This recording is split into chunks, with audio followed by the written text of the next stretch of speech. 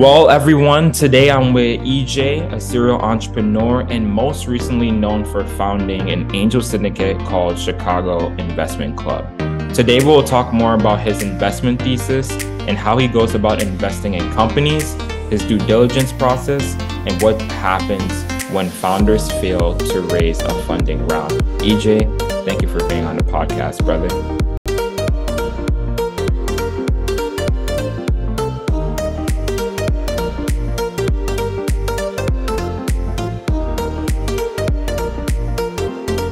Thanks for having me, Jason. Glad to be new friends, build on our friendship.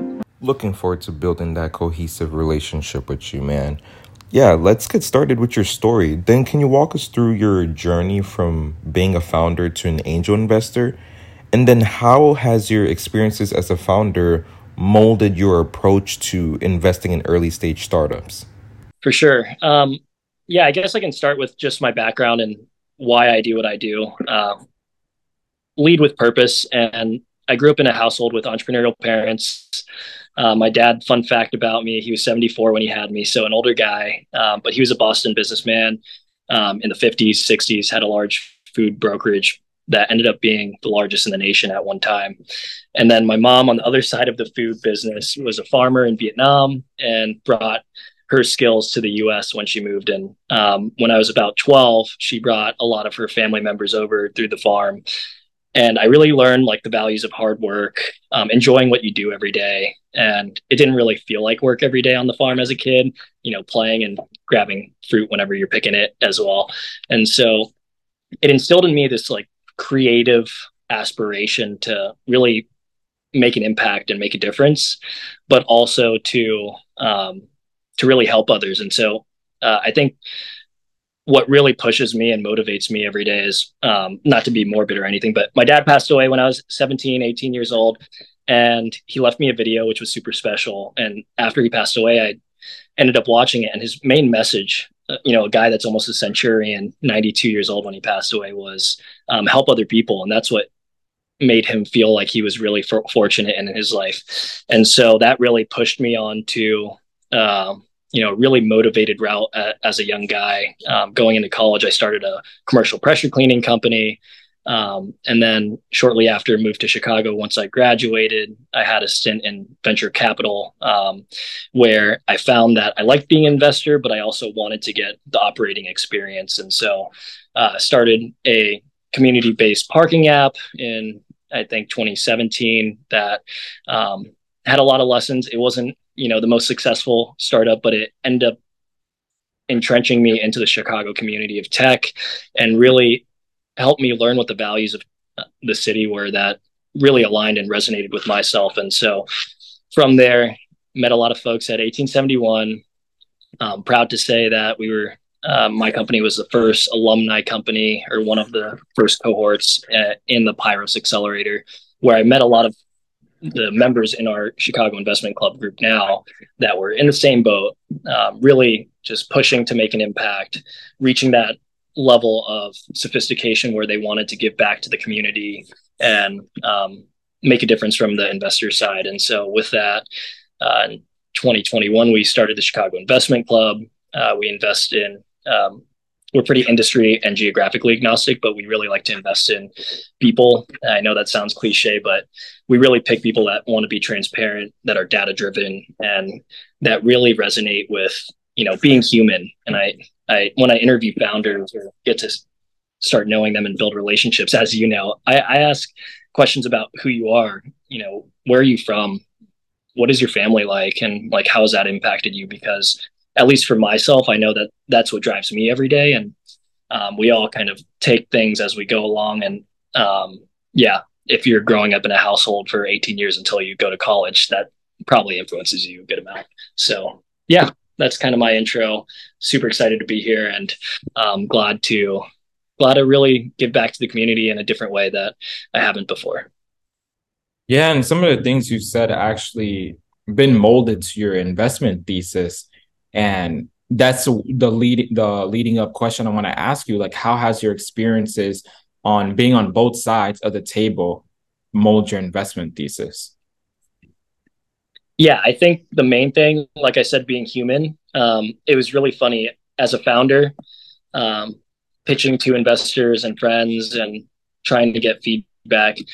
It's definitely one purview or lens. And then the moment I changed my LinkedIn, I think, to accredited or angel investor, uh, everybody's asking you for money and not asking who you are. And it felt, it felt like a little discouraging, to be honest. And so I always come from the approach of let's get to know each other first. If I'm going to make an investment, or if my group is going to make an investment, it's because we built a relationship built on trust. And so um, I always try to recalibrate a conversation when it's focused on money. And I really try to push, let's get to know each other. Like, let's see why you care about what you care about, and let's see if it's aligned. And so we pitch this people first, founder first approach, and it's really humans first. And like, let's get to be humans together and spend time and really see if we can help each other. And then how do you approach investing in people rather than just ideas? Like what qualities do you look for? I know you talked a little bit about that. And their teams, like what are you considering when it comes to investing in startups?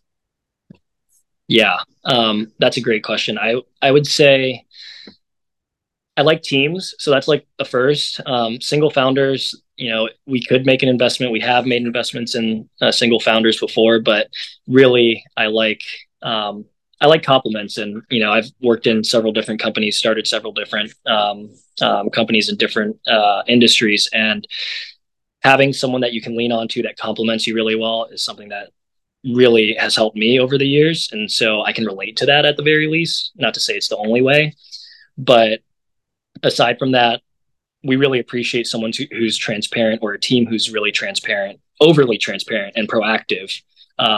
If you're able to lift up the hood and respectfully show the things that you've done and show your thought process and help me understand what you've done, and really, if I'm finding that I'm learning throughout the process, accelerated learning is what I like to say. It really makes me feel confident that the founder is highly capable or has a high aptitude to get the thing done. And so, aside from transparency, collaboration, really being data driven and methodical in your approach, because every day that you go as a startup, resources are being expended and time. And I find that sometimes the money doesn't burn out before the person burns out. And so that's like one of the biggest things that I've seen over the past few years. And you talk a lot about people first, social equity, collectivist mentality, accelerating the learning curve. Like break it down into more details. Like what do those terms exactly mean to you? Yeah. Well, I would say, collectivist. I treat my new friends, as you could see, as family. And I really, you know, like to give people the benefit of the doubt. And so working through problems, being patient to be able to understand where someone's coming from is super important to me and to our group. But also, people first is, like I said before, being human. I always want to come from a human first approach where it's the relationship before, it's not a means to an end, essentially. A lot of our investors in our group, and myself included, we've chosen to do this route of angel investing because we want to have influence and help people that are founders develop both personally and professionally.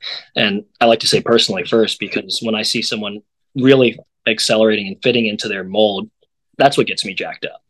And so I think one of the last ones you mentioned was accelerating the learning curve. As a previous founder and still a founder of Angel Fund, or Angel Syndicate, it's still something that we're starting and we're learning every day. And if I can help people accelerate, similar to your parents telling you, you shouldn't put your hand on the stove, but then you do it.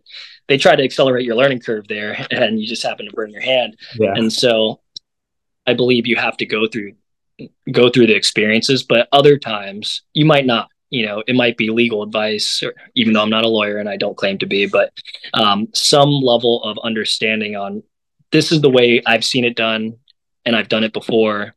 You can take that approach. And if you don't, it's okay. But if you do, you might find you're saving some time and some money. And so I don't claim to be an expert in anything. Really, it's like I like to sit in the side of being a generalist, but I do know I can learn pretty quickly and accelerate someone else's learning just by sharing what I've gone through in my process. Like you already know that one of the reasons why I started this podcast is because my main focus or my goal really is to bridge founders and investors, like to revitalize these relationships. And you did highlight the fact that once you publicly told everyone you're an investor on LinkedIn, everybody was just cold messaging you and looking to raise capital, right? Bridging the gap between founders and investors is often seen as a challenge in the startup ecosystem. Can you discuss how you approach building strong relationships with founders you work with, and how has that impacted your investment success? Yeah, so our group's pretty early, 2 years, so we don't have any exits, just to state, but we have seen some growth, and yeah, I think one of the main things bridging the gap between founders and investors. If anyone would just study really great salespeople, it's the same thing. It's not asking to sell a product, it's asking to understand the other person. And so, coming from a lens of really trying to understand another person, really pushing, if it's a cold or warm email, that you've done your homework and it shows just by the communications. And so, I look at my LinkedIn inbox once a week and there's 100+ connections or messages. And there's probably only two or three that really, really did their homework, even if it's an email blast or LinkedIn blast, that made it personal, that uh, referenced something on my LinkedIn or something that they found over, on the web, wherever. And so just understanding that people are thoughtful, like super thoughtful and engaged, I think is a great way to do it.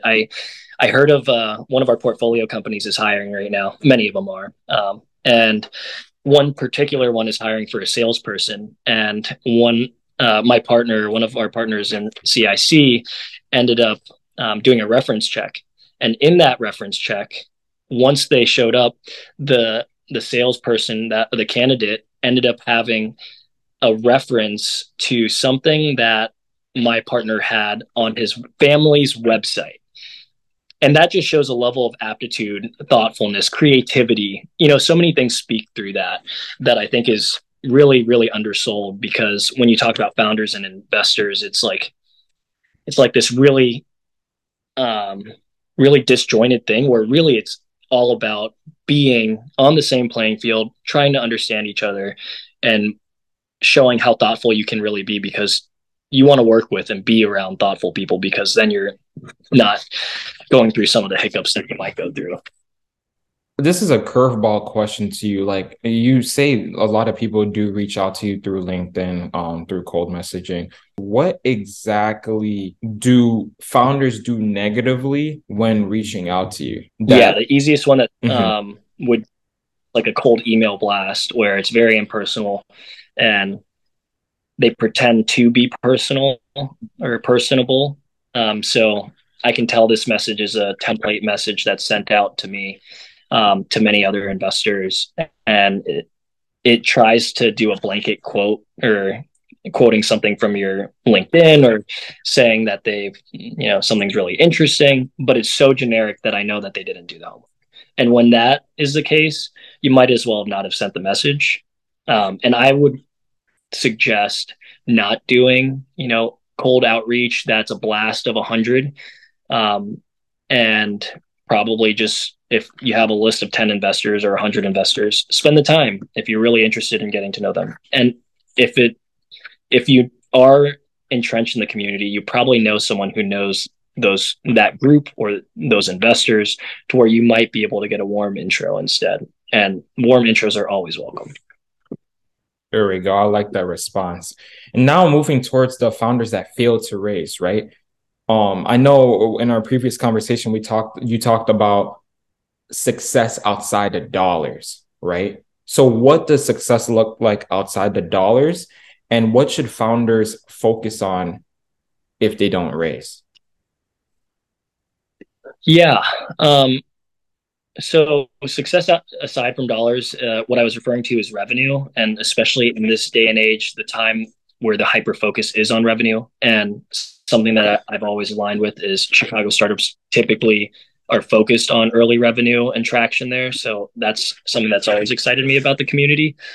But if there isn't, where it's a business model that's pretty tough to crack early on, where it's a cold start problem and revenue is something that might be a little bit more elusive in the early days, 6 months in, a year in, where you're testing out product, showing traction in other ways, showing your thought process is really important on why you spent certain periods of time to run certain tests. And I think if you can show within a year, early stage, a year to 2 years, that you've done the homework, have ran certain tests, and those tests have shown some output to validate your assumptions, I think that gets you pretty far, actually. And then you can start working on pricing and revenue generating monetization strategies that get you to that next step. And so I would say for founders that have, I wouldn't say failed to raise, but have yet to raise, because everybody's getting a no somewhere at some point in this. And, I know the stats are pretty rough. It's like getting into Harvard when you raise. And so, yeah, if you can really just be methodical in building your data room early on. A lot of early stage founders, this is not something that's taught or coached in a lot of the accelerators that I've either helped with or been a part of. But having a database of all the things that you've worked on, because if you don't have money coming in the bank, it's a lot harder to prove that you deserve, a couple $100,000 to $1 million. And, people watch Shark Tank and they see a lot of the products and demos, and that's all well and good. But if it's not validated in some way, shape, or form, and assumptions aren't removed, then there's typically not going to be an investment that happens. What are the signs that founders should be aware of when they're building a company? Because there's a good portion of founders that build companies for VCs rather than building companies that solve customer problems. Can you please expand on that?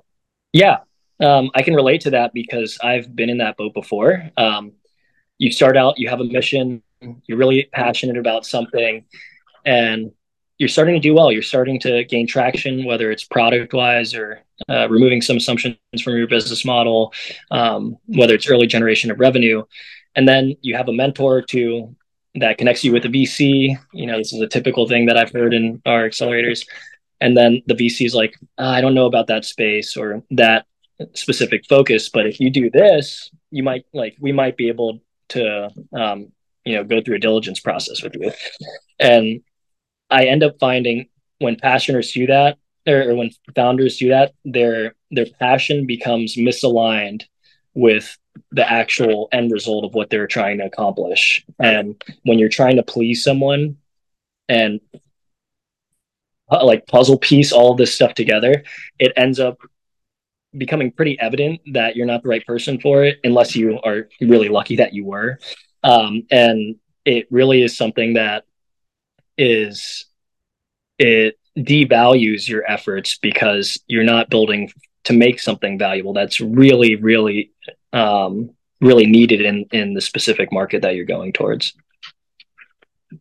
So a lot of people do talk about the positive side of being an investor, but for portfolio companies that do need more support, what are exactly your processes to helping them accomplish their milestones?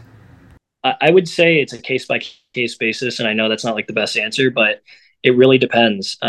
If someone is struggling with figuring out pricing, then it's running tests and getting a lot of feedback on pricing. If it's something where it's getting ready for the next fundraise from seed to Series A, and they're having a tough time, especially in this market where early stage companies are raising, but you really have to be an outlier and be be another level of qualified nowadays, it seems. And so the ones that are really deserving of capital are raising capital, I still believe, but the ones that are kind of in that middle boat that might have raised capital a couple of years ago and are having a tough time now, it's really building the story. And I know you've had Landon on the podcast before, and he's really big into that. And it's understanding who you are like to the core, and why you started this, and why is it aligned with what you're doing now, because a year or two goes by when you're at a Series A.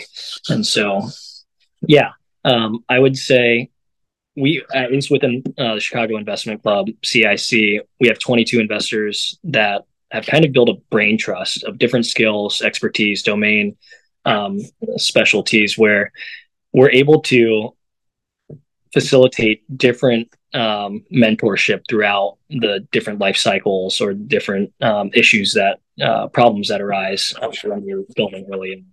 So it's kind of like having an extended army of qualified, skilled tech, sales, product people that really care about making an influence, similar to you caring about making an influence or impact in the industry you're working on.